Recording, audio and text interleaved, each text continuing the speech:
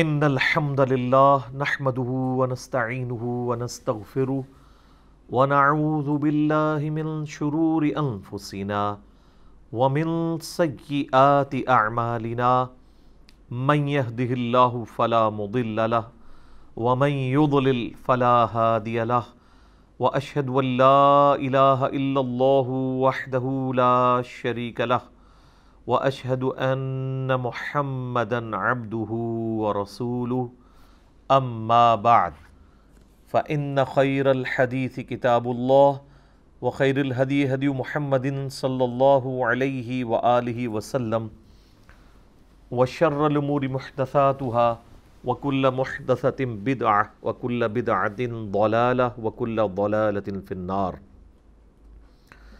اعوذ باللہ السمیع العلیم من الشیطان الرجیم من ہمزہ ونفخہ ونفثہ بسم اللہ الرحمن الرحیم رب اشرح لی صدری ویسر لی امری واحلل عقدۃ من لسانی یفقہوا قولی.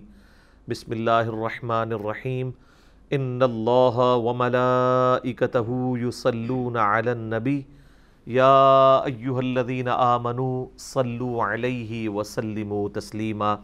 اللہم صلی علی محمد وعلی آل محمد کما صلیت علی ابراہیم وعلی آل ابراہیم انک حمید مجید. اللہم بارک علی محمد وعلی آل محمد کما بارکت علی ابراہیم وعلی آل ابراہیم انک حمید مجید. الحمدللہ آج قرآن کلاس نمبر 27 میں 3 مئی 2020 کی اسٹوڈیو ریکارڈنگ کا آغاز ہم انشاءاللہ تعالی سورۃ البقرہ کی آیت نمبر 185 سے کریں گے. پچھلی دفعہ میں نے عرض کیا تھا کہ قرآن حکیم میں ایک ہی مقام ایسا ہے جہاں پر اللہ تعالیٰ نے رمضان المبارک کے روزوں کی فرضیت، ان کی اہمیت اور احکام و مسائل بیان کیے ہیں. پورے قرآن میں کسی اور جگہ روزوں کا ذکر نہیں ہے. اس اعتبار سے رمضان المبارک کو ایک فوقیت حاصل ہے کہ قرآن حکیم رمضان سے متعلق کیا کہتا ہے وہ آپ کو سورۃ البقرہ کے اس 23 نمبر رکوع میں 6 آیات کے اندر 183 سے لے کر 188 تک میں ساری گفتگو مل جائے گی. اس میں سے پہلی جو 2 آیات تھی 183 اور 184 ہم نے پچھلی قرآن کلاس میں کور کی تھی. آج انشاءاللہ تعالی اس سے اگلی آیت سے سٹارٹ کریں گے. اعوذ باللہ من الشیطان الرجیم بسم اللہ الرحمن الرحیم شہر رمضان الذی انزل فیہ القرآن. رمضان کا مہینہ تو وہ مہینہ ہے جس میں قرآن نازل ہوا، قرآن اتارا گیا. ہدی للناس وبینات من الہدی والفرقان. یہ قرآن پوری انسانیت کے لیے ہدایت ہے اور اس میں ہدایت کے روشن دلائل ہیں اور یہ حق اور باطل میں تمیز کرنے والی کتاب ہے. یہ بڑی مشہور آیت ہے. میں نے اکثر اوقات قرآن حکیم کی جب بھی اہمیت کے اوپر زور دینا ہوتا ہے تو میں اسی آیت کو کوٹ کرتا ہوں. شہر رمضان الذی انزل فیہ القرآن ہدی للناس وبینات من الہدی والفرقان. اس سے بہتر انداز میں کوئی تعریف قرآن کی ہو نہیں سکتی. اور اللہ تعالیٰ نے قرآن کی وجہ سے رمضان کو بھی اہمیت دے دی، کیونکہ اللہ تعالیٰ فرما رہا ہے کہ رمضان کا مہینہ تو وہ مہینہ ہے جس میں قرآن نازل ہوا ہے. یہ یوں نہیں آیا کہ قرآن وہ کتاب ہے جو کہ رمضان میں نازل ہوئی ہوئی ہے، پھر اس میں پرائرٹی کس کی ہو جاتی؟ رمضان کی. یہاں پہ کہا گیا ہے شہر رمضان الذی، مہینہ رمضان کا تو وہ ہے انزل فیہ القرآن جس میں قرآن اتارا گیا. اچھا یہ تو پتہ چل گیا کہ یہ رمضان کا مہینہ ہے. اب اگلا سٹیپ کہ رمضان کے مہینے میں دن میں یہ نازل ہوا یا رات میں. تو لیلۃ القدر پارہ نمبر 30 میں انا انزلناہ فی لیلۃ القدر، اور پھر سورہ الدخان کے اندر حامیم والکتاب المبین انا انزلناہ فی لیلۃ مبارکہ. ہم نے اس قرآن کو ایک بابرکت رات میں نازل کیا. اچھا، اس رات کی برکت بھی قرآن کی وجہ سے ہوئی ہے. صحیح مسلم میں حدیث ہے، نبی علیہ السلام پیر کا روزہ رکھا کرتے تھے. پوچھا کہ آپ کیوں رکھتے ہیں؟ فرمایا فیہ ولدت وفیہ انزل علیہ، اس دن میں پہلے یعنی اس دن میں پیدا ہوا اور اس دن مجھ پر پہلی وحی نازل ہوئی. اچھا، اب ہم عموماً جب اردو لنگوسٹک میں دن کی بات کر رہے ہوتے ہیں تو ہم فرق کرتے ہیں. دن ایک پورے 24 گھنٹے کے دن کو بھی دن کہا جاتا ہے، اور اگر آپ لیل اور نہار کا فرق کریں یعنی ڈے اور نائٹ کا، تو ان معنوں میں تو 12 گھنٹے کا دن اور 12 گھنٹے کی رات. نبی علیہ السلام جو یہ پیر کے دن کی بات کر رہے ہیں تو پیر کے دن سے مراد آپ پیر کا پورا دن لے رہے ہیں، اور پیر کا پورا دن ہوگا اتوار والے دن مغرب سے لے کر پیر کی مغرب تک. تو چونکہ یہ اتوار اور سوموار کی درمیانی رات یعنی پیر والی رات نازل ہوا، تو ظاہر ہے کہ پیر کی جب رات ہے تو اس سے آگے پیر کا دن ہی آتا ہے. تو نبی علیہ السلام اس مبارک دن میں روزہ رکھا کرتے تھے، اس اعتبار سے کہ قرآن نازل ہوا، اور اس اعتبار سے بھی کہ نبی علیہ السلام کی پیدائش کا دن بھی پیر کا دن ہے. تو یہاں پر اللہ تعالیٰ فرما رہا ہے کہ اس مہینے میں قرآن نازل ہوا ہے، یہ اس مہینے کی فضیلت ہے، اور قرآن جو ہے وہ پوری انسانیت کے لیے ہدایت ہے. یہ کسی ایک طبقے کے لیے نہیں ہے بلکہ پوری انسانیت کے لیے. لہٰذا اب اس سے یہ بات پتہ چل گئی جو قرآن کے شروع میں آیا ہدی للمتقین، اس سے مراد صرف اہل ایمان نہیں ہے بلکہ ہر وہ شخص متقی ہے جو یہ تصور کر کے ڈر جائے کہ مجھے میری مرضی کے بغیر کسی نے پیدا کیا ہے، وہ میرے ساتھ کچھ بھی کر سکتا ہے. تو اس شخص کے لیے قرآن میں ہدایت ہے جو اس فزیکل ورلڈ سے باہر بھی کوئی عقیدہ رکھتا ہے کہ یہ سب کچھ جو ہو رہا ہے کسی کے کرنے سے ہو رہا ہے، اور جس کا یہ عقیدہ نہیں ہے اس کے لیے قرآن میں کوئی ہدایت نہیں ہے. وَبَيِّنَاتٍ مِّنَ الْهُدَىٰ، اور صرف ہدایت نہیں ہے، ہدایت کے روشن دلائل ہیں، یعنی اتنے روشن ہیں کہ ایک ان پڑھ کو، جاہل کو، جڈ کو بھی سمجھ آ جائے، ایک پڑھے لکھے کو بھی سمجھ آ جائے. آپ دیکھ لیں صحابہ کرام میں تو گنتی کے لوگ تھے جو لکھنا پڑھنا جانتے تھے. چونکہ یہ ان کی زبان میں نازل ہوئی تھی کتاب، اس لیے جب وہ نبی علیہ السلام سے زبانی سنتے تھے نا تو وہ اٹریکٹ ہوتے تھے اس کتاب کی طرف، حالانکہ وہ کہیں سے پڑھ نہیں رہے ہوتے تھے، خود لکھنا پڑھنا تو وہ لوگ جانتے ہی نہیں تھے. ان کی اپنی زبان تھی، ٹرانسلیشن کرنے کی ضرورت نہیں تھی. تو یہ اتنے روشن دلائل ہیں کہ اللہ تعالیٰ نے اس قوم کو اٹھایا اور پھر دنیا کی امامت کے اوپر فائز کر دیا. اس کتاب کے ذریعے سب کچھ تلپٹ ہوا ہے. فالفرقان، اور یہ حق اور باطل میں تمیز کرنے والی کتاب ہے. نبی علیہ السلام کے لیے بھی یہ لفظ استعمال ہوا ہے صحیح بخاری کے اندر، محمد فرق بین الناس. دو فرشتے آپس میں گفتگو کرتے ہوئے نبی علیہ السلام یعنی وہ اس کو روایت کر رہے ہیں. ایک فرشتہ دوسرے سے کہتا ہے کہ یہ محمد وہ ہے جو حق اور باطل میں تمیز کرنے والی شخصیت ہے. تو قرآن بھی الفرقان ہے، اور سراپا قرآن مجسم، یعنی قرآن اگر جسم کی حالت میں آتا تو نبی علیہ السلام کی مبارک ذات ہے.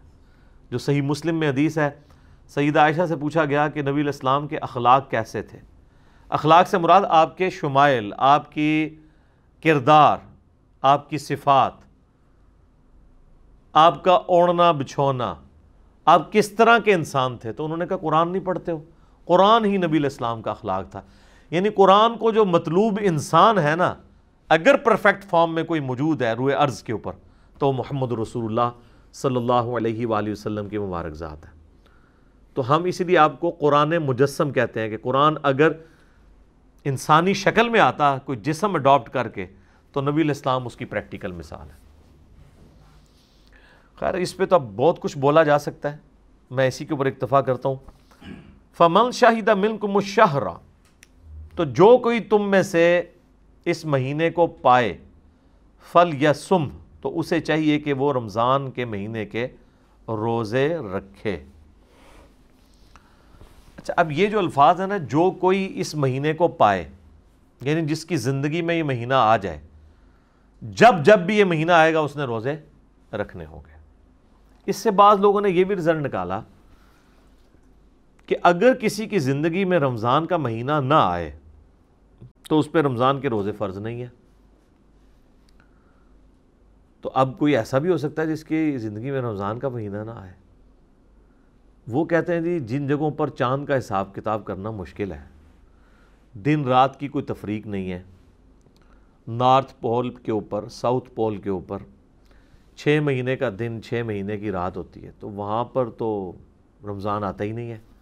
تو لہٰذا وہاں پر اگر کوئی لوگ آباد ہوں تو ان کے اوپر رمضان کا مہینہ کے روزے فرض نہیں ہوں گے. ایک اعتبار سے تو یہ بات ٹھیک ہے. یہ یعنی باقاعدہ فقہ حنفی والوں نے بحثیں کی ہیں. فقہ حنفی سے مراد آج کل کے جو جدید علماء ہیں. پرانے لوگوں کو تو یہ پتہ ہی نہیں تھا کہ یہ قطبین بھی کوئی چیز ہے, نہ اس زمانے میں کوئی علم غیب ہوتا تھا. تو یہ تو ساری کہانی ہے نا کہ ان کو پتہ ہوتا. لہٰذا امام حنیفہ کی تو فقہ میں آپ کو کہیں نہیں ملے گا. یعنی آج کے جو فقہاء ہیں فقہ حنفی کے یا باقی فقہاء اس کے اوپر بحث کرتے ہیں, جبکہ یہ ان کا اجتہاد درست نہیں ہے میری نظر میں. اس کی وجہ یہ ہے, اگر یہی بات مان لی جائے گی تو پھر تو 5 نمازیں بھی ختم ہو جائیں گی. 6 مہینے کا دن اور 6 مہینے کی رات کا مطلب ہے کہ 6 مہینے میں صرف 3 نمازیں پڑھی جائیں جو آ جائیں آپ کی, اور رات کی جو 1 نماز آ جائے وہ آپ نے پڑھنی ہے. پورے سال میں 3-4 نمازیں ہی آئیں گی.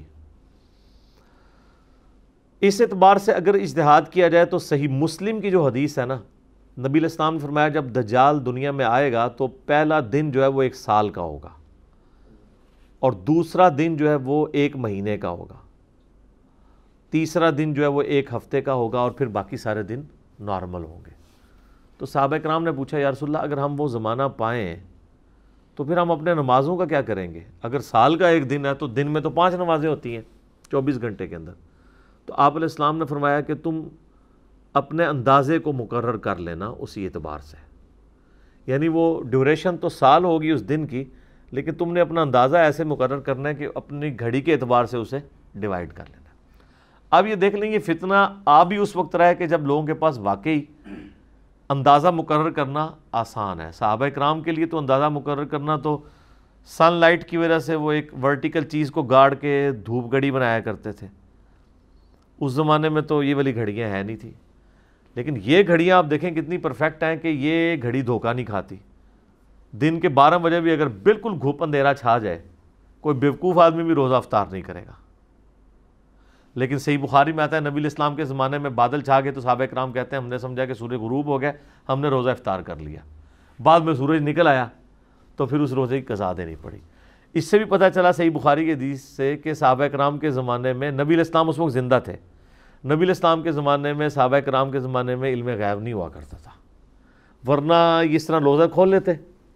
یہ تو کہتے ہیں نا وہ جی صحابی کے قدموں کی خاک جو ہے نا وہ کسی گھوڑے کے نتنے میں بیٹھے نا تو ایک ولی اس کو نہیں پہنچ سکتا. تو تھوڑے ولی تھے پتہ نہیں کہ کچھ دس دینے سب کہانیاں نے. تو وہ روزے کی قضا بھی دینی پڑی صحابہ کرام کو.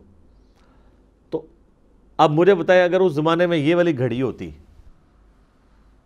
تو جناب بادل تو دور کی بات ہے, سورج فزیکلی بھی غروب ہو جائے نا, اگر گھڑی کے اوپر ٹائم نہ ہو لوگوں نے یقین کرنا کہ یہ ہو کیسے گیا جی, ابھی تو ٹائم ہی نہیں ہوا.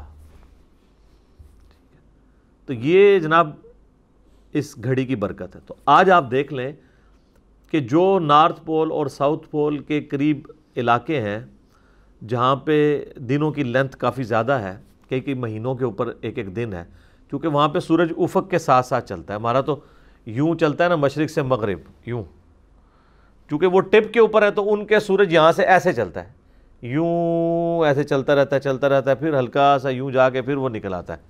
تو یہ چلنے میں 6 مہینے یوں لگتے ہیں, اور غروب ہوتا ہے تو 6 مہینے یوں نیچے رہتا ہے, پھر 6 مہینے ایسے اس طریقے سے. تو وہاں پہ لوگ نارمل زندگی گزار رہے ہیں جناب. انہوں نے گھڑیاں بنائی ہوئی ہیں, لوڈ شیڈنگ وہاں پہ ہوتی نہیں ہے, اپنے دن رات اسی اعتبار سے ڈیوائڈ کیے ہوئے ہیں. ایون آج بھی اگر جو ہے وہ سورج کی روشنی ماند پڑ جائے, باقی جو سائنٹیفک ایشوز آئیں گے وہ تو اپنی جگہ ہیں, یعنی پودوں کی خوراک کا مسئلہ وہ ساری چیزیں, لیکن ایٹ لیسٹ یہ ایشو نہیں آئے گا کہ کوئی شخص نماز کی ٹائمنگ کا اعتبار نہ کر سکے. ایون ہمارے پاکستان سے بھی کچھ فوجی حضرات انٹارکٹیکا گئے تھے, تو وہاں پر انہوں نے باقاعدہ نماز پڑھتے ہوئے ان کی اس وقت تصویریں بھی انہوں نے یعنی میڈیا کے اوپر ہائی لائٹ کی تھی کہ سورج دن کے وقت نکلا ہوا ہے اور وہ کہتے ہیں ہم عشاء کی نماز پڑھ رہے ہیں. تو انہوں نے اپنے ٹائم کو اس اعتبار سے ڈیوائڈ کیا ہوا. تو اس طرح کا ٹائمنگ آپ کر سکتے ہیں. تو اسی اعتبار سے وہاں پہ پھر چونکہ مہینوں کو بھی 12 مہینوں میں ڈیوائڈ کرنا ہوگا تو پھر اس اعتبار سے آپ رمضان کے مہینے کی بھی ڈویژن کر لیں گے. لیکن اس سے کوئی یہ پلی نہیں لے سکتا جس طرح ہمارے یورپین ملکوں میں جہاں پہ 22-23 گھنٹے کا آلموسٹ روزہ بعض جگہ پہ بن جاتا ہے. تو لوگ کہتے ہیں جی ہم بس سعودیہ کے حساب سے 16-17 گھنٹے کا روزہ رکھ لیں گے. تو یہ تو بہت لمبا لینتھ بنتی ہے, ہم روزہ رکھ نہیں سکتے. تو حالانکہ وہاں پہ گرمی تو نہیں ہے, ٹھنڈ ہے, بل پھر بھی بھوک برداشت کرنا تو ایشو ہوتا ہے. تو وہ اس طرح کا قیاس اس جگہ کے لیے نہیں کر سکتے. بہرحال وہاں 24 گھنٹے کا دن رات تو ہے نا, تو وہاں پہ یہ گھڑی والا معاملہ اپلائی نہیں ہوگا. تو جو کوئی بھی تم میں رمضان کا مہینہ پائے تو اسے چاہیے اس میں روزے رکھے. وَمَنْ كَانَ مَرِيضًا أَوْ عَلَى سَفَرٍ, اور جو کوئی تم میں مریض ہو یا سفر پر ہو, فَعِدَّةٌ مِّنْ أَيَّامٍ أُخَرَ, تو وہ بعد کے دنوں میں روزوں کی گنتی کو پورا کر سکتا ہے. 2 ایکسیپشن تو آ گئیں, ایک مریض کی اور ایک مسافر کی. یہ ہر صورت میں اس کو اجازت ہے کہ وہ اپنا روزہ مؤخر کر سکتا ہے, بعد میں رکھ لے جب اس کی صحت ہو یا سفر سے واپس آ جائے.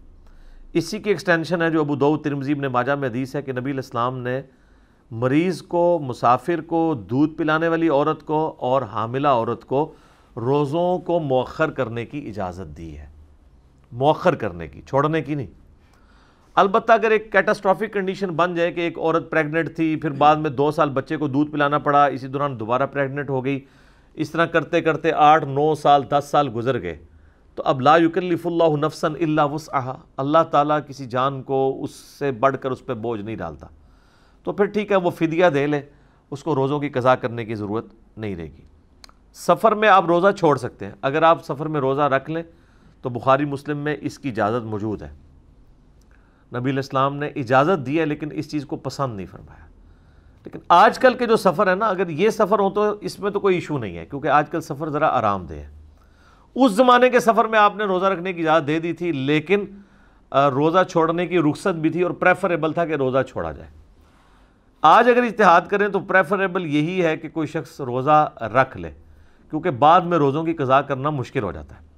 اس کو سپورٹیو و سنن نسائی میں حدیث ہے, اما عائشہ کہتی ہیں ایک سفر میں تھی تو نبی علیہ السلام نے نماز قصر پڑھی اور میں نے پوری پڑھ لی. نبی علیہ السلام نے روزہ چھوڑ دیا اور میں نے روزہ رکھ لیا. تو بعد میں کہیں میں نے حضور سے ذکر کیا تو آپ نے فرمایا صلی اللہ علیہ وآلہ وسلم کہ احسنتی یا عائشہ, عائشہ تو نے اچھا کام کیا اور مجھ پہ بھی کوئی ملامت نہیں ہے. تو اس حدیث کے تحت موقف یہی ہے کہ اگر کوئی اس طرح کی ایفرٹ پٹ کر سکتا ہے, کیونکہ جو رمضان کے اندر جو روحانیت ہے, جو رمضان کے اندر ثواب والا معاملہ ہے, جو برکات ہیں, وہ بعد میں تو اس طریقے سے حاصل نہیں ہو سکتی. یرید اللہ بکم اليسر, اللہ تعالیٰ تمہارے لیے چاہتا ہے آسانی. ولا یرید بکم العسر, اور اللہ تعالیٰ تمہارے لیے تنگی نہیں چاہتا. یعنی یہ آسانی ہے کہ سفر میں اور مریض آدمی چھوڑ دے. بعض لوگ اتنے سخت مریض ہوتے ہیں اس کے باوجود کہتے ہیں جی میں نے روزہ نہیں چھوڑنا, اور وہ اس کو کوئی نیکی سمجھ کے بیان کر رہے ہوتے ہیں. بخار ہے, اب جیسے شوگر کے مریض ہیں, پرماننٹلی ان کے ساتھ ایک چیز اٹیچ ہے, ان کے لیے روزہ رکھنا مشکل ہو جاتا ہے. اچھا, اس میں ایک ایکسیپشن ہے, بعض اوقات شوگر کے مریضوں کے ساتھ ایسا ہوتا ہے کہ کسی دن ان کو تو پیاس تنگ نہیں کرتی, کسی دن تنگ کرتی ہے. تو اس کے لیے پھر اجتہاد یہی ہوگا کہ وہ روزہ رکھ لیں, جس دن ان کا روزہ نبھ جائے نبھا لیں, اور جس دن ان کو توڑنا پڑ جائے تو وہ توڑ لیں. کیونکہ بخاری مسلم حدیث ہے, صحابہ کرام کہتے ہیں جب ہم لوگ فتح مکہ کے لیے روانہ ہوئے تو رمضان کا مہینہ تھا, تو ہم نے روزہ سفر میں بھی رکھا ہوا تھا, لیکن عصر کے وقت بری حالت ہو گئی صحابہ کرام کی. تو نبی علیہ السلام نے اعلانیہ پانی کا پیالہ منگوا کے نا روزہ توڑا سب کے سامنے, اپنا روزہ سب سے پہلے. پھر آپ صلی اللہ علیہ وآلہ وسلم کا یہ عمل دیکھ کے صحابہ کرام نے بھی اپنے اپنے روزے توڑ دیے. تو بعض اصحاب کی خبر حضور تک پہنچی کہ انہوں نے روزہ نہیں توڑا, تو آپ نے فرمایا یہ لوگ نافرمان ہیں جنہوں نے روزہ نہیں توڑا, کیونکہ ظاہر جہاد کے لیے, قتال کے لیے جا رہے تھے. اگر یہیں پہ الٹے پڑے ہوتے آگے جا کے انہوں نے کیا لڑنا تھا. تو اس سے یہ بات پتہ چلی کہ اگر کسی نے روزہ رکھا ہوا ہے اور اس دوران اس سے یہ اندازہ ہو جاتا ہے کہ میں روزہ اپنا نہیں چلا سکوں گا, تو وہ روزہ توڑ بھی سکتا ہے, اور اس کا توڑنے کا اس کے اوپر کوئی گناہ نہیں ہوگا, بلکہ ایک روزے کی قضا دینی ہوگی, کفارہ کوئی نہیں ہوگا. یہ فرق سمجھ لیں, قضا یہ ہوتی ہے کہ روزے کے بدلے ایک روزہ. نفلی پہ تو سب کا اجماع ہے کہ نفلی تو جان بوجھ کے توڑیں یا جس طرح بھی توڑیں, اس کے بدلے ایک روزہ ہے. فرض روزے کے بارے میں یہ اختلاف پایا جاتا ہے, کیونکہ بخاری مسلم میں حدیث ہے, ایک صحابی نے اپنی بیوی کے ساتھ ازدواجی تعلق کر کے قائم کر کے اپنا روزہ توڑ لیا. نبی علیہ السلام کے پاس حاضر ہوا, آپ نے فرمایا کہ بھئی وہ جو کفارہ ہے وہی ادا کرو, 60 مسکینوں کو کھانا کھلاؤ. ٹھیک ہے, ایک غلام آزاد کرو, غلام نہیں آزاد کر سکتے, 60 مسکینوں کو کھانا کھلاؤ یا 60 روزے رکھو. اس نے کہا جی میں تو اس میں سے کچھ بھی نہیں کر سکتا. تو نبی علیہ السلام نے فرمایا تم بیٹھ جاؤ. اتنے میں ایک شخص آیا حضور علیہ السلام کو, اس نے ایک کھجور کا ٹوکرا گفٹ کیا.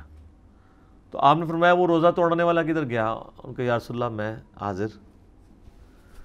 کہا کہ وہ تو غلام بھی نہیں آزاد کر سکتا اور 60 روزے بھی نہیں رکھ سکتا, 60 مسکینوں کو بھی نہیں کھلا سکتا, تو یہ ٹوکرا لے جا کے مدینہ کے غریبوں میں بانٹ دے, تیرا کفارہ ادا ہو جائے گا.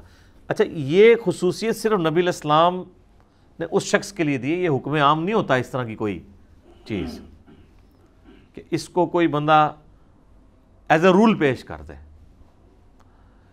یاد رکھیے گا کہ اسلام کے جو قوانین ہیں وہ محکم دلائل سے اخذ کیے جاتے ہیں. یہ نہیں ہوتا کہ آپ جو ہے کسی ایک شاذ سے واقعے کو پکڑ کے تو پوری ڈاکٹرن بدل دیں. جس طرح وہ آج ابو داؤد کی آپ حدیث 428 نمبر ڈسکس کر رہے تھے کہ صحابی نے کہا کہ مجھ سے نمازیں پڑھنا مشکل ہے, میری تو کام کی روٹین ایسی ہے. تو آپ علیہ السلام فرمایا کہ اسرین پڑھ لیا کرو تم, یعنی جو فجر کے وقت کی نماز ہے, یعنی سورج نکلنے سے پہلے کی نماز اور سورج غروب ہونے سے پہلے کی نماز, بس یہ 2 نمازیں تم پڑھ لیا کرو. اب اس کا یہ مطلب نہیں کوئی لے سکتا کہ باقی نمازیں معاف ہیں. اگر کسی نے لینا ہے تو پھر اسی ایک شخص کے لیے مراد لینا ہوگا, ورنہ بخاری مسلم میں تو واضح حدیثیں ہیں کہ 5 وقت کی نماز تم پہ فرض کی گئی ہے, تو وہ ساری ختم تو نہیں ہو جائیں گی.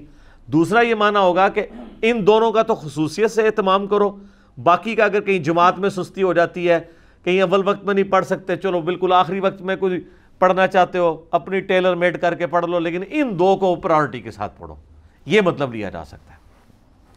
تو وہ صحابی کہنے لگا یا رسول اللہ میں تو خود اتنا غریب ہوں. تو پھر آپ نے فرمایا کہ تم خود ہی کھجوریں کھا لو, تمہارے روزے کا کفارہ ادا ہو جائے گا. اور آپ علیہ السلام اتنا مسکرائے کہ صحابہ اکرام کہتے ہیں کہ ہم نے آپ کی داڑھیں بھی ظاہر ہوتی ہوئی دیکھیں اس بات کے اوپر, جب اس نے کہا نا کہ میں مسکین ہوں. اچھا, اس پہ امام بخاری نے باب باندھا ہے کہ اگر کوئی شخص, یعنی اگر میاں بیوی آپس میں تعلق قائم کر کے روزہ توڑ لیں تو پھر اس کا کفارہ کیا ہوگا. اس کو انہوں نے یعنی ایکسٹراپولیٹ نہیں کیا کہ جو کھانا کھا کے روزہ توڑ لے اس کے اوپر. خیر اجتہاداً اس پہ بھی لگ سکتا ہے جو جان بوجھ کے توڑتا ہے بغیر کسی مجبوری کے, بل اس معاملے میں اختلاف پایا جاتا ہے. کچھ تابعین کا موقف ہے کہ اس میں بھی یہ کفارہ ہوگا, کچھ کا یہ موقف ہے کہ نہیں اس کے بدلے ایک روزہ ہوگا. لیکن ایگریڈ اپون مسئلہ یہ والا ہے کہ جو کوئی اس ایکسٹریم پہ جا کے کوئی روزہ توڑتا ہے تو اس سے پھر, اچھا یہ اکثر لوگ پوچھ رہے ہوتے ہیں کہ جی وہ جو 60 روزے ہیں وہ صرف مرد کو رکھنے ہوں گے یا عورت کو بھی؟ دونوں کو رکھنے ہوں گے جناب 60. اور اگر مسکین کو کھانا کھلانا ہے تو دونوں کو 60 مساکین کا کھانا کھلانا ہوگا, کیونکہ دونوں کا روزہ ٹوٹا ہے نا. اچھا, اب اس کے اندر اگر کوئی شخص آج کے دور میں بہت غریب ہے تو ظاہر ہے پھر وہ جتنی اس کی ایک طاقت ہے اس کے مطابق صدقہ اور خیرات کر دے, تو یہ ہوگا کفارہ. قضاء الگ چیز ہے, کفارہ الگ ہے. اگر کوئی بیماری کی وجہ سے, سفر کی تکان کی وجہ سے, کیٹاسٹرافک کنڈیشن کی وجہ سے روزہ توڑ دے تو اس پہ کوئی گناہ نہیں ہے, نہ کوئی کفارہ ہے, صرف قضاء ایک روزے کی دے دے گا بعد میں. ٹھیک ہے, یہ اللہ تعالیٰ نے آسانی دی ہے. وَلِتُكْمِلُوا الْعِدَّةَ, تاکہ تم پوری کرو گنتی روزوں کی. وَلِتُكَبِّرُوا اللَّهَ عَلَى مَا هَدَاكُمْ, اور پھر جب یہ گنتی پوری ہو جائے تو پھر اللہ کی تکبیر بلند کرو اس بات پر کہ اس نے تمہیں ہدایت دی. وَلَعَلَّكُمْ تَشْكُرُونَ, تاکہ تم شکر گزاری کی روش بھی اختیار کرو.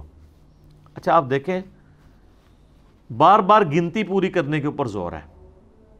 یہ اکثر لوگ آپ کو کہتے ہوئے سنائی دیں گے جی او اللہ تعالیٰ نے کو گن کے نہیں نمازاں لینیاں، گن کے تو نہیں، یہ کیا ہوا جی بندہ گن کے تسبیحات کرے. حالانکہ ان کو یہ نہیں پتا کہ ہر چیز گنتی میں ہے. اپنے یہ سارے معاملات جو ہیں نا وہ گنتی کے ذریعے کر رہے ہوتے ہیں. چاہے وہ کاروبار کر رہے ہوں گن کے پیسے لیتے ہیں نا، یہ اتنی جنیں بھی دے دو، اس طرح تو نہیں ہوتا. کہتے ہیں اللہ نے حساب کتاب نہیں رکھنا. بھائی جب اللہ تعالیٰ کہہ رہے ہیں حساب کتاب رکھنا ہے، دیکھیں یہ جو تسبیحات فاطمہ ہے بخاری مسلم میں 33 دفعہ سبحان اللہ، 33 دفعہ الحمدللہ، 34 دفعہ اللہ اکبر، بغیر گنے تو نہیں آئے گا. نمازوں کی 5 کی گنتی پوری کرنی ہے آپ نے، روزوں کی بار بار آ گئے تاکہ گنتی پوری کرو، گنتی پوری کرو، اور جب چھوٹ جائیں تو بعد میں گنتی پوری کرو. بھئی کسی رول اور ریگولیشن کے تحت ہی معاملات چلتے ہیں. کتنی illogical بات ہے کہ حساب کتاب ہی نہ رکھا جائے. ٹھیک ہے، تو جتنی بھی چیزیں ہیں وہ ظاہر گنتی کے ساتھ تو ہیں. اور اس کو سپورٹنگ وہ بخاری مسلم کی حدیث ہے. اما عائشہ کہتی ہیں نبی علیہ السلام نے فرمایا اللہ تعالیٰ کو سب سے بڑھ کر محبوب عمل وہ ہے جو اگرچہ تھوڑی مقدار میں ہو لیکن ہمیشگی کے ساتھ کیا جائے، بنسبت اس عمل کے جو تعداد میں زیادہ ہو لیکن ہمیشہ نہ ہو. ایک بندہ کہتا ہے جی آج میں نے 1000 دفعہ سورہ اخلاص پڑھی ہے، کل پڑھ رہا 10 دفعہ، پرسوں پڑھ رہا 100 دفعہ، اس کی بجائے روزانہ ہی اگر 3 دفعہ پڑھ لے. ٹھیک ہے، ہمیشگی رکھے چاہے عمل تھوڑا ہو. اس لیے صبح و شام کے اذکار، فرض نماز کے بعد کے اذکار، اس میں ہم کہتے ہیں اس میں اگر آپ نے بالکل کوئی کریٹیکل اذکار کرنے ہیں تو آیت الکرسی کا وظیفہ اور تسبیح فاطمہ والا وظیفہ، آخری 3 سورتوں والا وظیفہ یہ کر لیں. چلے باقی اگر نہیں بھی ہوتا ایٹ لیسٹ اس کے اوپر استقامت تو رکھیں نا آپ اپنی. تھوڑے وظائف. اسی طریقے سے صبح و شام کے اذکار میں ہم نے اس کو مختصر کر کے یہ جادو ٹونا، وبائی امراض، قدرتی حادثات سے بچنے کے 5 سنت وظائف ہم نے الگ کیے ہیں کہ چلو کوئی اور نہیں کر سکتا یہ 5 وظائف ہی کر لے، کم از کم ہمیشگی تو اس کے اوپر آسانی کے ساتھ آ جائے. تو یہ اللہ تعالیٰ نے فرمایا کہ یہ گنتی اس لیے پوری کرنی ہے کہ جب یہ گنتی پوری ہو پھر تم نے اللہ کی تکبیر بلند کرنی ہے، وَلَعَلَّكُمْ تَشْكُرُونَ، اور پھر تم نے اللہ کا شکر بھی ادا کرنا ہے. اور آپ دیکھ لیں جیسے یہ رمضان کی گنتی پوری ہوتی ہے نا تو عید والے دن ہم یہ دونوں کام کرتے ہیں. اللہ اکبر لا الہ الا اللہ واللہ اکبر، اللہ اکبر وللہ الحمد. اللہ کی تکبیر بھی اور حمد بھی. اللہ اکبر کبیرا والحمد للہ کثیرا وسبحان اللہ بکرۃ واصیلا. یہ ساری وہ چیزیں تسبیحات جو المصنف ابن ابی شیبہ میں سنن الکبریٰ البیہقی کے اندر صحابہ کرام سے رپورٹ ہوئی ہیں کہ آپ نے ان الفاظ کے ساتھ اللہ تعالیٰ کی تکبیر بلند کرنی ہے اور اس کا شکر ادا کرنا ہے. اب جی بڑی اہم آیت آ رہی ہے، اس آیت کے اوپر گھنٹوں گفتگو ہو سکتی ہے. سورۃ-ال-بقرہ کی آیت نمبر 186، وَإِذَا سَأَلَكَ عِبَادِي عَنِّي فَإِنِّي قَرِيب. اور اے محبوب صلی اللہ علیہ وآلہ وسلم جب میرے بندے آپ سے پوچھیں میرے بارے میں تو آپ فرمائیں کہ میں تمہارے بالکل قریب ہوں. اللہ تعالیٰ ہر شخص کے قریب ہے. نحن اقرب الیہ من حبل الورید. اللہ تمہاری رگے جان سے بھی زیادہ تمہارے قریب ہے. اجیب الدعوۃ الداعی اذا دعان. میں ہر پکارنے والے کی پکار کو سنتا ہوں جب بھی مجھے پکارتا ہے. فَلْيَسْتَجِيبُوا لِي. لیکن شرط یہ ہے کہ تم لوگ بھی میرے حکم پر لبیک کہو، میرا کہنا مانو. وَلْيُؤْمِنُوا بِي لَعَلَّهُمْ يَرْشُدُونَ. اور ایمان لاؤ تم لوگ بھی جس طرح کے ایمان لانے کا حق ہے تاکہ تم ہدایت پا سکو. یہ جی آیت انسانیت کا میگنا کارٹا ہے جو یورپ کے اندر 17ویں صدی عیسوی کے اندر ایک قانون پاس ہوا تھا کہ ہر انسان کا یہ رائٹ ہے کہ وہ اپنے حکمران سے جا کے سوال کر سکتا ہے، اس کا دروازہ کھٹکھٹا سکتا ہے اپنے رائٹ کے لیے. یہ آیت پوری انسانیت کے لیے میگنا کارٹا ہے کہ ہر شخص اللہ تعالیٰ کو پکار سکتا ہے، بیچ میں کسی کو کوئی ڈالنے کی ضرورت نہیں ہے. اب اس سے زیادہ اور کن الفاظ میں سمجھایا جائے کہ جب میرے بندے آپ سے میرے بارے میں پوچھے تو آپ فرمائیں میں تمہارے بالکل قریب ہوں، ہر پکارنے والے کی پکار کو سنتا ہوں. اب یہاں تو یہ ہونا چاہیے تھا کہ میں تم سے بہت دور ہوں، ایک سیڑھی لگاؤ میرے تک پہنچو. وچ کوئی پاوش ہے کہنا نا، وچ کوئی کہنا چھت تک پہنچنے کے لیے سیڑھی چاہیے ہوتی ہے. تو آپ سیڑھی کے بغیر چھت تک نہیں پہنچ سکتے۔ اس طرح کی مثالیں اللہ کے بارے میں بیان کرنا یہ تو حرام ہے، بعض اوقات کفر ہو جاتا ہے۔ قرآن میں آپ دیکھیں جگہ جگہ جہاں پر کافروں پر رد کیا گیا تو بار بار یہ کہا گیا ہے کہ اللہ کے بارے میں ایسی بات نہ کرو جو علم کے اوپر مبنی نہیں ہے۔ تم بغیر علم کے اللہ کے بارے میں یہ بات کر رہے ہو۔ 2 دفعہ تو ایک یہ آیت آئی ہے سورہ نساء میں المائدہ میں، یا اہل الکتاب لا تغلو فی دینکم ولا تقولوا علی اللہ الا الحق، اے اہل کتاب اپنے دین میں غلو نہ کرو، افراط و تفرید کا، ایگزیجریشن کا شکار نہ ہو، اور دیکھو اللہ کے بارے میں کوئی بات نہ کرو مگر وہ جو حق پر مبنی ہے، جس کو وہی سپورٹ کرے گی۔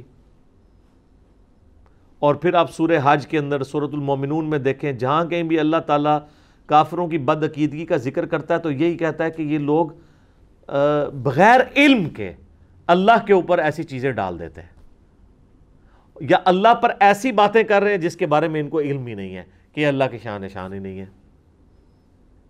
تو علم کی بنیاد پہ اللہ کے ساتھ کوئی بات کرنی ہے تو یہ کہنا کہ جی سیڑھی جس طرح چھت پہ جانے کے لیے ضروری ہے، اس طریقے سے اللہ تک پہنچنے کے لیے بیچ میں کوئی واسطہ ڈالنا ضروری ہے۔ اگر آپ اس واسطے سے مراد پیغمبر کو لے رہے ہیں تو وہ پیغمبر سیڑھی نہیں ہے، بلکہ پیغمبر آپ کو اللہ کی شناخت کرواتے ہیں۔ وہ بتاتے ہیں کہ اللہ تعالیٰ کن چیزوں سے راضی ہوتا ہے، کن چیزوں سے ناراض ہوتا ہے۔ وہ یہ نہیں کہتے کہ آپ ہمیں پوجنا شروع کر دو، وہ کہتے ہیں ہم جو تمہیں سکھا رہے ہیں نا اس طریقے سے اللہ کی طرف رجوع لاؤ۔ اور وہ ہمیشہ یہ کہتے ہیں کہ ہم یہ جو تمہیں سکھا رہے ہیں یہ ہم خود تو سکھا ہی نہیں رہے، ہمیں اللہ نے سکھایا ہے۔ تو پیغمبر تو پھر اللہ کے احکامات کو سمجھانے کے لیے دنیا میں آتے ہیں، وہ سیڑھی نہیں ہوتے اس اعتبار سے، وسیلہ ہوتے ہیں تو اس اعتبار سے کہ اللہ کے احکامات ہم تک پہنچاتے ہیں، اس اعتبار سے نہیں کہ ان کی عبادت کرنی شروع کر دی جائے، جیسا کہ کرسچنز نے عیسیٰ علیہ السلام کے بارے میں کرنا شروع کر دیا۔ اور بخاری میں حدیث ہے، دیکھنا میری شان کو اس طرح بلند نہ کرنا جس طرح نصارہ نے اپنے پیغمبر کی شان کو بڑھا دیا، میں اللہ کا بندہ اور اس کا رسول ہوں، مجھے اللہ کا بندہ اور اس کا رسول ہی کہنا۔ نبی علیہ السلام نے تو پہلے ہی اس کو کلیئر کر دیا اس بات کو۔ اچھا اس کے اوپر پھر میں ان کو پھکی دیتا ہوں، پھکی بغیر نہیں کام چلتا۔ جو کہنا جی چھت تک جانے کے لیے سیڑھی چاہیے، دیکھیں جی اس کے بغیر چھت تک نہیں پہنچ سکتے، تو پہلے تو ان کو لاجیکل یہ بات کریں کہ اللہ تعالیٰ تو چھت پہ ہے نہیں، وہ تو کہتا ہے میں تمہارے اشارت سے بھی زیادہ تمہارے قریب ہوں، تو اس کے لیے تو کہیں جانا ہی نہیں پڑتا، وہ تو کہہ رہا ہے میں تمہارے بالکل قریب ہوں، تو چھت بیچ میں کہاں ڈال دیا، یہ چھت تو بہت دور ہے، یہ تو لاجیکل بات ہے۔ پھر بھی نہ سمجھ آئے تو ان کو کہیں کہ دیکھیں اگر آپ نے دنیاوی مثالیں دینی ہے تو مجھے یہ بتائیں، اگر کسی جج کی عدالت میں 100 جھوٹے گواہ پیش ہو جائیں، پرہیزگار قسم کے داڑھیوں پگڑیوں والے، اور کسی شخص کے اوپر جھوٹی گواہی دے دیں کہ یہ قاتل ہے، تو جج کو تو نہیں پتا کہ یہ جھوٹے ہیں، کیونکہ جج نے تو شواہد کی بنیاد پہ فیصلہ کرنا ہے، اس کو اللہ کی طرف سے حکم بھی یہی ہے کہ فتویٰ ظاہر پہ لگنا ہے، تو یقیناً جج اس کو پھانسی دے دے گا۔ مجھے آپ یہ بتائیے کہ اگر اللہ تعالیٰ جو قیامت کے دن کا جج ہے، اس کے سامنے زمین و آسمان کی ساری مخلوقات مل کے، سارے فرشتے مل کے، سارے پیغمبر مل کے، یہ for the sake of argument میں کہہ رہا ہوں، نعوذ باللہ ایسا نہیں ہے کہ ایسا ہوگا، جھوٹی گواہی دے دیں کہ یا اللہ یہ تو بہت بڑا مجرم تھا دنیا میں، اس نے نیکی کی کوئی ایک رتی بھی نہیں کی ہے، اور وہ ایسا نہ ہو، تو مجھے بتائیں کیا اللہ تعالیٰ ان ساری مخلوقات کی گواہی اس شخص کے خلاف قبول کر لے گا؟ تو اس کا مطلب اللہ کے لیے تو مثال ہی نہیں بیان ہو سکتی، کتنی بڑی پکی ہے۔ اے جناب جیلن شریف ہی تیار ہوندی ہے، ادھر وہ خود بھی مانیں گے، ان کو کہ نہیں آپ تو آپ اسی اصول میں آئے نا سیڑھی والے میں، کہ جج کو تو چاہیے کہ وہ فیصلہ کرے شواہد کی بنیاد پہ، تو اللہ کو بھی چاہیے کہ شواہد کی بنیاد پہ فیصلہ کر دے۔ کہیں گے نہیں اللہ کے لیے تو ایسی مثال بیان ہی نہیں کی جا سکتی۔ تو سر یہ جو آپ وسیلے اور بیچ میں سیڑھیاں اور پتہ نہیں کیا کچھ بنا رہے ہیں، تو یہ مثال آپ کیسے بیان کر سکتے ہیں اللہ کے لیے؟ اور یہ آیت تو کتنی واضح ہے کہ میرے بندے جب تم سے میرے بارے میں پوچھیں۔ ڈاکٹر اسرار صاحب رحمہ اللہ نے ایک بہت بڑا ٹروتھ ریویل کیا ہے اس آیت کے حوالے سے۔ وہ کہتے ہیں کہ رمضان کے مہینے کے اوپر ڈسکشن ہو رہی ہے مسلسل 6 آیات، اور اچانک سینٹر میں یہ آیت آ گئی ہے تو یقیناً اس کا تعلق رمضان کے ساتھ ہے، کیونکہ اس سے پہلے بھی رمضان ڈسکس ہو رہا ہے، اس کے بعد بھی رمضان، اور کوئی تان ٹوٹی بھی نہیں ہے۔ آپ دیکھیں پھر ساتھ ابھی فقہی مسائل یہ ڈسکس ہوئے ہیں نا کہ روزے چھوڑ سکتے ہو بیماری میں بھی اور اس طرح بھی، پھر تکبیر بلند کرو، پھر دوبارہ سے آپ فقہی احکام و مسائل شروع ہو جائیں گے ان کے رمضان کے روزوں کے۔ وہ کہتے ہیں کہ جی یہ سینٹر میں، اور یہ ایگزیکٹ سینٹر میں ہے آیت، وہ کہتے ہیں اس کا مقصد یہ ہے کہ رمضان وہ مہینہ ہے جس میں آپ قرآن کے ذریعے اللہ تک پہنچ سکتے ہیں، کیونکہ قرآن ہی تو تذکیر کرتا ہے انسان کی۔ اگر اس کا ترجمہ آتا ہو، یا ترجمہ نہ آتا ہو تو کم از کم آپ ایئر فلائٹ موڈ میں کر کے موبائل یا مصحف ہاتھ میں لے کے تراویح میں کھڑے ہو جائیں اور آپ کو پتہ ہو ترجمے والا قرآن ہو کہ کیا قاری صاحب تلاوت کر رہے ہیں، تو پھر تو آپ پہ اثر ہوگا۔ صحابہ کرام کو تو یہ کوئی پریشانی نہیں تھی، تو ان کی اپنی زبان تھی۔ تو جب کوئی شخص رمضان میں عبادت کرتا ہے، پورا دن بھوکا پیاسا رہتا ہے اور رات کو کھڑا ہو جاتا ہے قرآن سننے کے لیے، کتنی تکلیف اٹھاتا ہے۔ دن کو اپنی بھوک اور پیاس کو برداشت کرنا، پیٹ کی قربانی دینا، اور رات کو نیند کی قربانی دینا، دونوں قربانیاں ہوگی نا۔ تو انسان کے دماغ میں ایک بات تو آتی ہے نا کہ میں جس کے لیے قربانیاں کر رہا ہوں، کیا اس کو بھی پتہ ہے کہ میں اس کے لیے کیا کچھ کر رہا ہوں؟ جب انسان کو یہ پتہ ہونا کہ میں جس کے لیے کر رہا ہوں وہ مجھے دیکھ رہا ہے، پھر تکلیف جھیلنی آسان ہو جاتی ہے۔ یہ ایک نیچرل چیز ہے۔ آپ اپنے دنیاوی کسی دوست کے لیے کوئی تکلیف اٹھا رہے ہو نا، اور آپ کو یہ پتہ چل جائے کہ میرے اس دوست کو پتہ چل گیا کہ میں اس کے لیے اس مصیبت سے گزرا ہوں، تو آپ کے لیے وہ تکلیف جھیلنی آسان ہو جاتی ہے۔ کیوں؟ انسان کو اندر سے خوشی ہوتی ہے۔ صحابہ کرام بھی نبی علیہ السلام سے سوال کرتے تھے، دیکھیں نا اس میں وَإِذَا سَأَلَكَ عِبَادِي، اے نبی میرے بندے آپ سے پوچھتے ہیں میرے بارے میں۔ کیوں پوچھتے ہیں؟ کہ دیکھو جی بھوک پیاس نیند قربان کر رہے ہیں، اللہ خوش ہے نا ہم سے، اللہ کو تو پتہ ہے نا ہم اس کے لیے کیا کر رہے ہیں۔ تو یہ پوچھتے اسی لیے ہیں کہ جب وہ تکلیف کاٹتے ہیں نا جناب، جب آپ کو تکلیفیں کاٹنی پڑ رہی ہو نا، پھر بندہ پوچھتا ہے یار میں ابھی تو نہیں لگ گیا کدھرے، کوئی نکلے ہی نہ رزلٹ۔ تو اسی لیے ہے کہ وَإِذَا سَأَلَكَ عِبَادِي، جب میرے بندے آپ سے پوچھتے ہیں نا میرے بارے میں، تو فرماؤ فَإِنِّي قَرِيب أُجِيبُ الدَّعْوَةَ الدَّاعِي إِذَا دَعَانِ، ہر پکارنے والے کی پکار کو سنتا ہوں جب وہ مجھے پکارے۔ شرط یہ ہے فَلْيَسْتَجِيبُوا لِي، ان کو بھی تو چاہیے نا کہ میرا حکم مانے اور مجھ پر ایمان لائیں جیسا کہ ایمان لانے کا حق ہے، تب یہ کامیاب ہوں گے۔ لَعَلَّهُمْ يَرْشُدُونَ۔ اللہم اجعلنا منہم، اللہ تعالیٰ بھی ہمیں ان کامیاب لوگوں میں داخل فرمائے۔ اللہم من احییتہ منا فاحیہ علی الاسلام ومن توفیتہ منا فتوفہ علی الایمان، آمین۔ اب پھر جناب فقہی احکام و مسائل شروع ہو گئے ہیں روزوں کے، یعنی یہ روحانی ایپیکس تھا یہ والی آیت، رمضان کا روحانی مقصد، یعنی ایک اعمال کا ظاہر ہے اور ایک اس کی ہے روحانی چیز۔ احل لکم لیلۃ الصیام الرفث الی نسائکم، حلال کر دیا اللہ نے رمضان کی راتوں میں تمہارا اپنی بیویوں کے ساتھ تعلق قائم کرنا۔ ہن لباس لکم، وہ تمہارا لباس ہیں، وانتم لباس لہن، اور تم ان کا لباس ہو۔ علم اللہ انکم کنتم تختانون انفسکم، اللہ خوب جانتا ہے، اللہ نے یہ چیز جانی، آبزرو کی۔ یہاں جاننا آبزرو کرنے کے معنوں میں، جانتا تو وہ پہلے سے ہی ہے، اس نے یہ آبزرو کیا۔ کنتم تختانون انفسکم، کہ تم اپنی جانوں میں خیانت کرتے تھے۔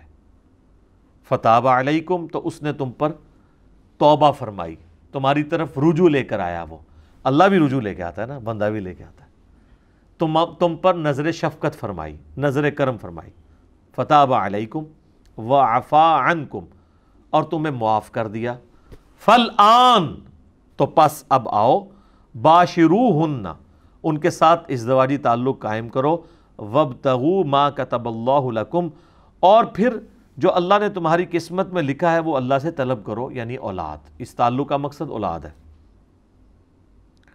اس آیت کے کانٹیکسٹ میں صحیح بخاری میں موجود ہے کہ روزہ تو آپ کو پتہ دن کے وقت ہوتا ہے، لیکن صحابہ کرام اجتہاد کرتے تھے کہ وہ رمضان کے پورے مہینے میں وہ یہ سمجھتے تھے کہ ہمیں اب اپنی بیویوں سے الگ ہونا ہے، کیونکہ جب پیٹ کی قربانی دی جا رہی ہے، نیند کی قربانی دی جا رہی ہے، تو وہ سمجھتے تھے یہ بھی ایک قربانی ہے، روزے کی حالت میں تو آئی ہے، ظاہر ہے روزہ تو ٹوٹ جائے گا، تو لیکن رات کے وقت تو روزہ نہیں ہوتا، تو وہ یہ سمجھتے تھے کہ نہیں، رمضان چونکہ ہے ہی قربانی کا مہینہ ہے تو پھر رات میں بھی ہمیں بیویوں کے قریب نہیں جانا چاہیے۔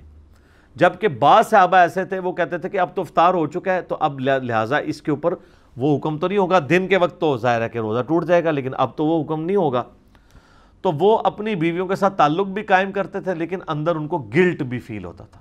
یہ جو ہے نا، کنتم تختانون انفسکم، تم اندر ہی اندر خیانت سمجھ رہے ہوتے تھے اسے، کہ کہیں غلطی نہ کر رہے ہو، اور کر رہے اس لیے تھے کہ کوئی واضح حکم بھی نہیں ہے، تو اللہ نے فرمایا کہ واضح حکم بھی نہیں تھا، تم گلٹ بھی فیل کر رہے تھے، لو ہم نے تمہیں ویسے ہی اجازت دے دی ہے اس کی، ٹھیک ہے۔ تو اللہ تعالیٰ نے یہ بہت بڑی آسانی دی ہے اس امت کے لیے کہ روزے کی ڈیوریشن جو ہے وہ 24 گھنٹے کرنے کی بجائے کر دی دن کے وقت اور رات کے وقت، اس تعلق کی اجازت دے دی۔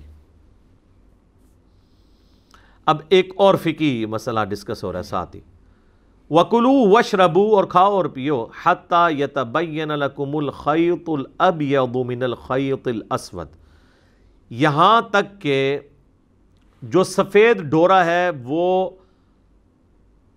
سیاہ ڈورے سے ممتاز ہو جائے، من الفجر، صبح کے وقت، یعنی یہ جو آپ کو پتہ ہے نا، جب پو پھوٹتی ہے نا صبح کے وقت، آپ اگر مشرق کی طرف دیکھیں نا تو عشاء کا وقت جب ختم ہوتا ہے نا تو صبح صادق شروع ہوتی ہے، آج کل آلموسٹ ہو رہی ہے وہ 3:50 پہ آلموسٹ، تو 3:50 پہ جو ہے وہ فجر کا وقت داخل ہوتا ہے، تو اگر آپ اونچی جگہ پہ کھڑے ہونا تو آپ کو فجر میں ہلکی سی ایک ٹیوب لائٹ نظر آنا شروع ہوگی، سفیدی جو افق کے اوپر پھیلی ہوگی، اور وہ ایسی ہوگی کہ آپ کو یعنی رات کا جو سیاہ ڈورا ہے اور جو صبح کا وائٹ ڈورا ہے وہ دونوں علیحدہ سے 2 لائنیں نظر آ رہی ہوں گی۔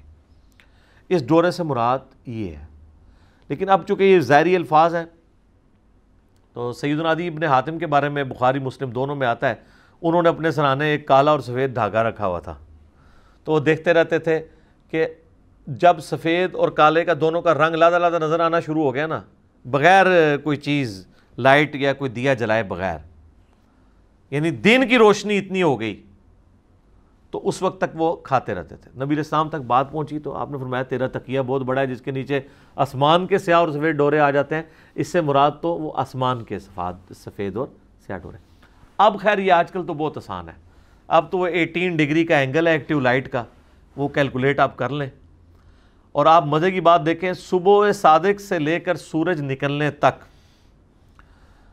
جتنا ٹائم ہوتا ہے نا اس ٹیوب لائٹ کا آہستہ آہستہ روشنی بننے میں، اتنا ہی غروب سے لے کے عشاء تک ہوتا ہے، ریورس ہوتا ہے۔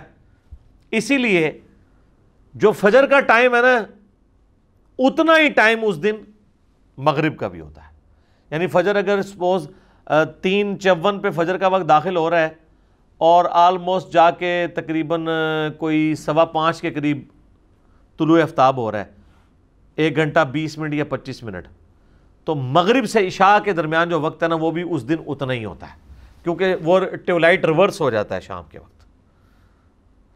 تو یہ کہا گیا کہ جب تک وہ ممتاز نہ ہو جائے اس وقت تک تم اس کو سحری کرتے رہو، یہ تو ہو گیا سحری کا وقت۔ ثم اتم الصیام الی اللیل، اس کے بعد اپنے روزے کو مکمل کرو رات ہونے تک۔ اب یہ جو لفظ ہے نا رات، اس کی وجہ سے اہل تشیع کا یہ موقف ہے کہ قرآن تو بالکل واضح کہہ رہا ہے کہ روزہ شام تک نہیں ہے بلکہ رات تک ہے، اس لیے وہ رات ہونے کو انشور کرتے ہیں۔ انشور اتنا ہی کرتے ہیں کہ ہمارے 5-7 منٹ بعد کھول لیتے ہیں، یہ نہیں ہے کہ کچھ 40 منٹ بعد کھولتے ہیں۔ تو اگر وہ رات کا معنی وہی لینا چاہتے ہیں تو رات تو ان کے روزے کی افطاری کے وقت بھی کوئی نہیں ہوئی ہوتی، اگر رات کی سیاہی مراد لی جائے، کیونکہ آپ کو پتہ ہے کہ مغرب کی اذانوں سے 30-40 منٹ تک آلموسٹ روشنی موجود ہوتی ہے سورج کے شفق کے غائب ہونے کے بعد سے لے کے۔ اس میں میرا یوٹیوب پہ ایک کلپ ہے سنی شیعہ کے افطار کے ٹائم کے اوپر اختلاف، میں نے اس پہ ساری احادیث بیان کی، آلموسٹ آدھے گھنٹے کی وہ ویڈیو ہے، وہ آپ دیکھ لیں۔ بہرحال شیعہ علماء سے بھی جب ڈسکشن ہوئی ہے وہ کہتے ہیں نہیں اب چونکہ اب ٹائم ٹیبل بن چکے ہیں، اگر ٹائم میں سورج کا غروب ہونا کنفرم ہو گیا نا تو رات شروع ہوگی، کیونکہ اب رات کی ڈیفینیشن کے لیے آپ کو قرآن و حدیث کی ضرورت نہیں ہے، کیونکہ یہ لٹریچر کا مسئلہ ہے، یہ ڈکشنری آپ کو بتائے گی کہ رات کس وقت شروع ہوتی ہے۔ قرآن حدیث اب کہہ رہے ہیں نا رات، تو قرآن یہ تو نہیں بتا رہا کہ اتنے ستارے گنے جا سکیں اور اتنے نہ گنے جا سکیں، رات مطلب جو عرف عام میں رات مانی جاتی ہے، تو ڈکشنری کہتی ہے کہ غروب آفتاب رات ہے، شام جو ہے عصر اور مغرب کے درمیان کا وقت ہے، آخری 20-25 منٹ۔ ہم ویسے مغرب کو شام کی نماز کہتے ہیں، حالانکہ مغرب رات کی نماز ہے، شام کی نماز نہیں ہے، کیونکہ غروب ہو چکا ہوتا ہے۔ اسی تو آپ دیکھیں نا تراویح ہم ایک دن پہلے پڑھتے ہیں، اور جیسے ہی مغرب کے بعد چاند نظر آتا ہے شوال کا تو اعتکاف والے اٹھ جاتے ہیں مسجد سے، کیونکہ وہ کہتے ہیں اب اگلا دن، یہ تو نہیں کہ رات ہونے کا انتظار کرتے ہیں۔ تو رات سے مراد ہے غروب آفتاب۔ اگلے زمانوں میں ظاہر ہے غروب آفتاب کو انشور کرنا ضروری تھا، یعنی آپ ایسی جگہ پہ رہ رہے ہیں کہ بظاہر کسی پہاڑ کے پیچھے سورج چھپ رہا ہے لیکن وہ سورج ابھی مکمل غروب نہیں ہوا، تو پھر آپ افطار تو نہیں کر سکتے۔ اور یہ بھی یاد رکھیے گا، آپ جس جگہ پہ نا اگر آپ کے سامنے سورج آپ کو نظر آ رہا ہے تو وہ آپ گھڑی دے کے روزہ افطار نہیں کر سکتے جب تک وہ غروب نہ ہو جائے، اگر وہاں پہ وہ غروب ہوتا ہے تو۔ میں قطبین کی بات نہیں کر رہا ادھر، مثلا آپ کو پتہ ہے یہ جو برج العرب ہے یہ آلموسٹ 1 کلومیٹر اونچا ہے، تو انہوں نے جو بالکل ٹاپ والی ہیں نا ان کی گھڑیوں کی ٹائمنگ ڈیفرنٹ دی ہوئی ہے افطاری کی، اس کے اندر 3-4 منٹ کا فرق ہے، کیونکہ جب آپ زمین کی سرفیس سے 1 کلومیٹر اوپر چلے جائیں تو زمین پہ تو سورج غروب ہو چکا ہے، ادھر نہیں ہوا۔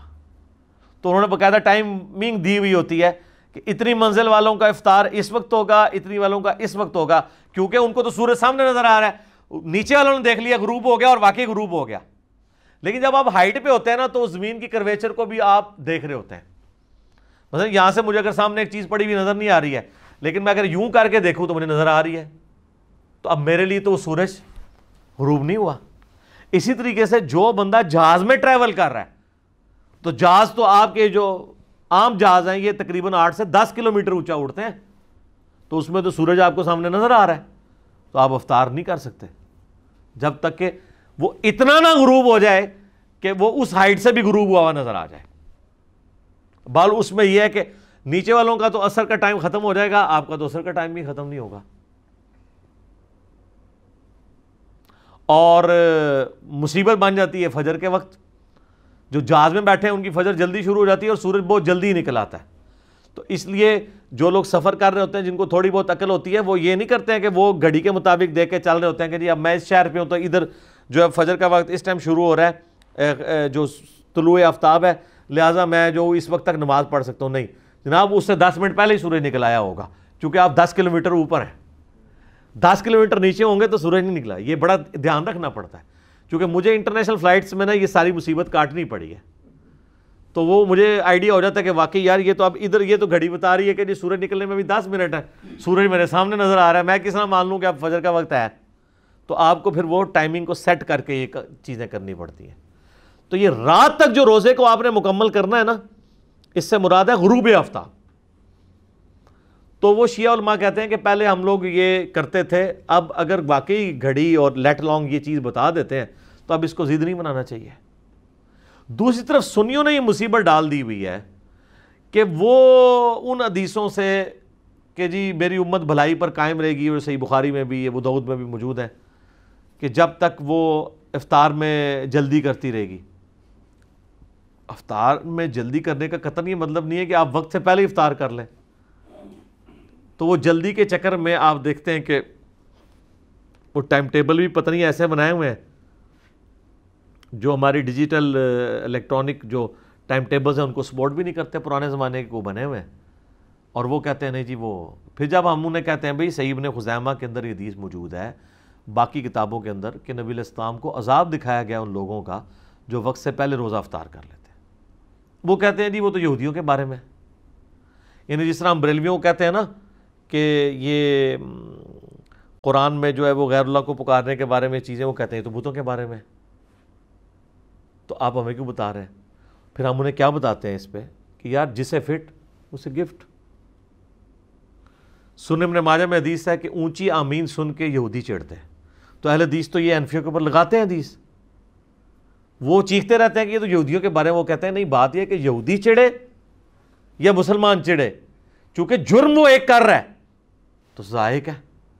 تو سر اگر اہل حدیث 5 منٹ پہلے روزہ کھولتے ہیں تو اب انہوں نے بریلویوں والے آرگومنٹ کرنے شروع کر دیے کہ جی چونکہ وہ یہودیوں کے بارے میں ہے تو آپ یہودیوں والے کام شروع کر دیں گے۔ اچھا آپ مجھے یہ بتائیے کہ داڑھی منڈانا ہے کے بارے میں جو ہے کہ یہود و نصارہ کی مخالفت کرو کہ داڑھیاں مڑاتے ہیں، تم نہ داڑھیاں یعنی مڑاؤ، داڑھیاں بڑھاؤ۔ اب اگر کوئی مسلمان داڑھی مڑاتا ہے تو ہم اسے تو کہیں گے نا یہ یہود و نصارہ والا عمل ہے، وہ یہ تو نہیں آگے سے کہہ سکتا یہ تو یہود و نصارہ کے بارے میں، میرے بارے میں تو ہے ہی نہیں ہے۔ ہم اسے کیا کہیں گے؟ یہ عمل ان کے والا ہے، ٹھیک ہے۔ تو یہاں پر بھی روزہ جلدی نہیں افطار ہونا چاہیے۔ ہمارے جرم شہر کے آپ نقشہ اٹھا کے دیکھ لیں، اب ڈیجیٹل واچ انہوں نے لا کے رکھی ہے، وہ ڈیجیٹل واچ بتا رہی ہے ان کے 5-6 منٹ کی افطاری پہلے ہو رہی ہے۔ دارالاسلام پبلیکیشن دنیا میں اہل حدیث کا سب سے بڑا ادارہ ہے، ان کے آپ ٹائمنگز دیکھیں، نماز کی، غروب آفتاب کی دیکھیں، ان کی ٹائمنگ سے بھی فرق ہے۔ تو بہتر یہ ہے کہ آپ گھڑیوں کو اور مسلم پرو کو، اسلام 360 سلاٹ ٹائم، یا سب سے بہتر ہے گوگل میں لکھیں۔ بعض کا دن کے آپس میں بھی 1-1 2-2 3-3 منٹ کے فرق آ جاتے ہیں، وہ اتنے بڑے فرق نہیں ہوتے ہیں، اس میں آپ پھر احتیاط کریں کہ سحری میں آپ اس کو فالو کریں جو سب سے پہلے ختم سحری بتا رہا ہے، اور افطار میں آپ اس کو فالو کریں جو سب سے آخر میں افطار کا ٹائم بتا رہا ہے۔ میں تو الحمدللہ افطاری میں بھی آلموسٹ 5 منٹ کی احتیاط کرتا ہوں، اور سحری میں بھی۔ تو یہ جو ہے نا کہ افطار میں جلدی کرنا، مراد یہ ہے کہ کوئی اتنا روزہ لیٹ نہ کر دے کہ وہ 20-25-30 منٹ گزر جائیں، وہ ناپسندیدہ ہے۔ تو اتنا تو کوئی بھی نہیں کر رہا ہوتا، تو یہ شیعہ کے اوپر لگا رہے ہوتے ہیں، یہ لیٹ کر رہے ہوتے ہیں۔ شیعہ کدھر، ہمارے ٹائمنگ میں آلموسٹ، بلکہ جب سے ہم نے لوگوں کو ایجوکیٹ کیا تو آلموسٹ شیعہ کا سنی کا ٹائم ایک جیسا ہی ہے۔ سنی کو 2-3 منٹ آگے چلے جائیں تو شیعہ 2-3 منٹ پیچھے آ جائیں، درمیان میں کنسیسز کر لیں تو آلموسٹ ٹائم وہی ہے۔ یہ میری شیعہ علماء سے باقاعدہ بات ہوئی ہے، میں نے اس ویڈیو میں بھی ریکارڈ کروایا۔ وَلَا تُبَاشِرُوهُنَّ وَأَنْتُمْ عَاكِفُونَ فِي الْمَسَاجِدِ، اور دیکھو اپنی عورتوں کے ساتھ ازدواجی تعلق نہ قائم کرنا جب تم مسجد میں اعتکاف کر رہے ہو۔ یعنی اب یہ نہیں تم پلی لے سکتے کہ چونکہ رمضان کی راتوں میں یہ تعلق قائم کرنا جائز ہے تو مسجد میں بھی جائز ہوگا، کیونکہ اس زمانے میں ظاہر ہے کہ مسجدوں میں ہی عورتوں کے خیمے بھی لگتے تھے۔ تو جب اعتکاف کر رہے ہیں میاں بیوی مسجد کے اندر، تو میاں بیوی اگر ایک خیمے میں مسجد کے اندر اعتکاف کر رہے ہیں، جس طرح آج بھی ارمین میں لوگ اعتکاف جب کرتے ہیں تو اپنی بیویاں ساتھ ہی انہوں نے ٹھہرائی ہوتی ہیں، ٹھیک ہے، کھانا پینا سب کچھ اکٹھا کر رہے ہوتے ہیں، باہر میں یعنی وہ نماز کے لیے علیحدہ کر لیتے ہیں۔ ویسے تو اصولاً ہونا چاہیے کہ خیمے لگنے چاہیے، جب اگر ایک فیملی کا خیمہ لگے گا، خیمہ ہی سنت ہے نا، بخاری مسلم میں آتا ہے امہات المومنین کے خیمے باقاعدہ لگتے تھے مسجد نبوی کے اندر اعتکاف کے لیے۔ اب اگر ایک بندہ اپنی فیملی کے ساتھ کسی مسجد میں اعتکاف کر رہا ہے تو وہ ایک خیمہ لگائے گا جس میں اپنی پوری فیملی لے کے بیٹھے گا، لیکن اب پاکستان میں یا مسلمان ممالک میں یہ ممکن نہیں رہا، ویڈیو کیمرے کے فتنے کی وجہ سے، سیکیورٹی ایشوز کی وجہ سے، ورنہ سنت طریقہ تو یہی ہے۔ تو وہاں پہ کوئی میاں بیوی مسجد میں اپنا یہ تعلق قائم نہیں کر سکتے، ورنہ اعتکاف ٹوٹ جائے گا۔ یہ نہیں کہہ سکتے کہ دن کے وقت تو روزے کے، رات کو تو اجازت دی ہے، تو اللہ نے جو پیچھے اجازت دی ہوئی تھی نا کہ رات کے وقت اپنی بیویوں کے ساتھ تعلق قائم کر سکتے ہو، اس اجازت کو اس شرط کے ساتھ رکھا ہے کہ مسجد میں اعتکاف کرنے والے کو اجازت نہیں ہے۔ یہ بھی ہو سکتا ہے، آپ کو میں نے بتایا نا بخاری مسلم میں حدیث ہے، نبی علیہ السلام تو اپنی بیوی صفیہ کو گھر تک چھوڑنے آئے تھے۔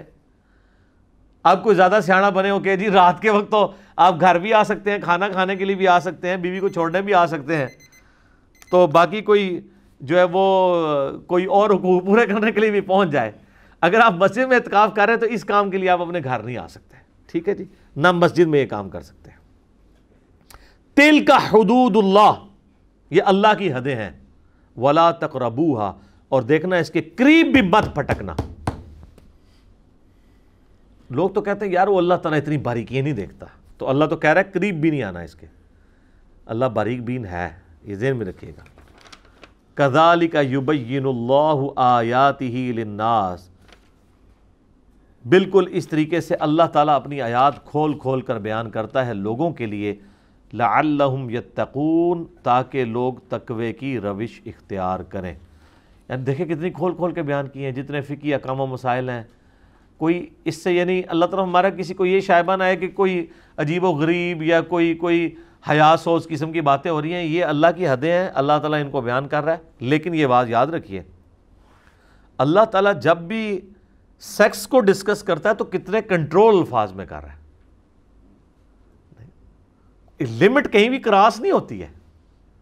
یعنی جس طرح یہ مطلب ایک جس کو کہتے ہیں نا کھل ڈل کے بات کرنا، اس لیول پہ بھی نہیں جاتی، لیکن میسج بھی کنوے ہو جاتا ہے کنٹرول الفاظ کے ساتھ۔ یہ قرآن کی خوبی ہے۔ اب آخری آیت اس رکوع کی آ رہی ہے جس میں اللہ نے رمضان کے روزے کا جو مقصد بتایا تھا نا تقوی، اس کا لٹمس ٹیسٹ بتا دیا ہے کہ تقوی کا لٹمس ٹیسٹ یہ ہے کہ حرام خوری نہیں کرنی، رزق حلال کمانا ہے۔ وَلَا تَأْكُلُوا أَمْوَالَكُمْ بَيْنَكُمْ بِالْبَاطِلِ، مت کھاؤ ایک دوسرے کا مال آپس میں باطل طریقے سے، وَتُدْلُوا بِهَا إِلَى الْحُكَّامِ، اور اس مال کو ذریعہ نہ بناؤ لوگوں حکمرانوں تک پہنچنے کا، لِتَأْكُلُوا فَرِيقًا مِّنْ أَمْوَالِ النَّاسِ بِالْإِثْمِ، کہ ایک فریق دوسرے کا مال ہڑپ کر دے گناہ کرتے ہوئے، گناہ کے ساتھ، وَأَنْتُمْ تَعْلَمُونَ، جبکہ تم جانتے بھی ہو کہ یہ گناہ کا کام ہے۔ اس میں اسپیسیفکلی حکمرانوں تک، حکمرانوں کو رشوت دے کے کسی کے مال ہڑپ کرنا، کسی کی زمین ہتھیانا، اس کے بارے میں آ رہا ہے کہ اس رشوت کو ذریعہ نہ بناؤ لوگوں کا مال ہڑپ کرنے کے لیے حکمرانوں تک پہنچ کے، کہ حکمرانوں کو کھلا کے عام لوگوں پر ظلم کرو، یہ کام نہیں کرنا۔ بخاری مسلم دونوں میں حدیث ہے، نبی علیہ السلام فرمایا جس نے ایک بالش زمین بھی کسی کی دبائی تو 7 زمینوں کا توق اس کے گلے میں ڈالا جائے گا۔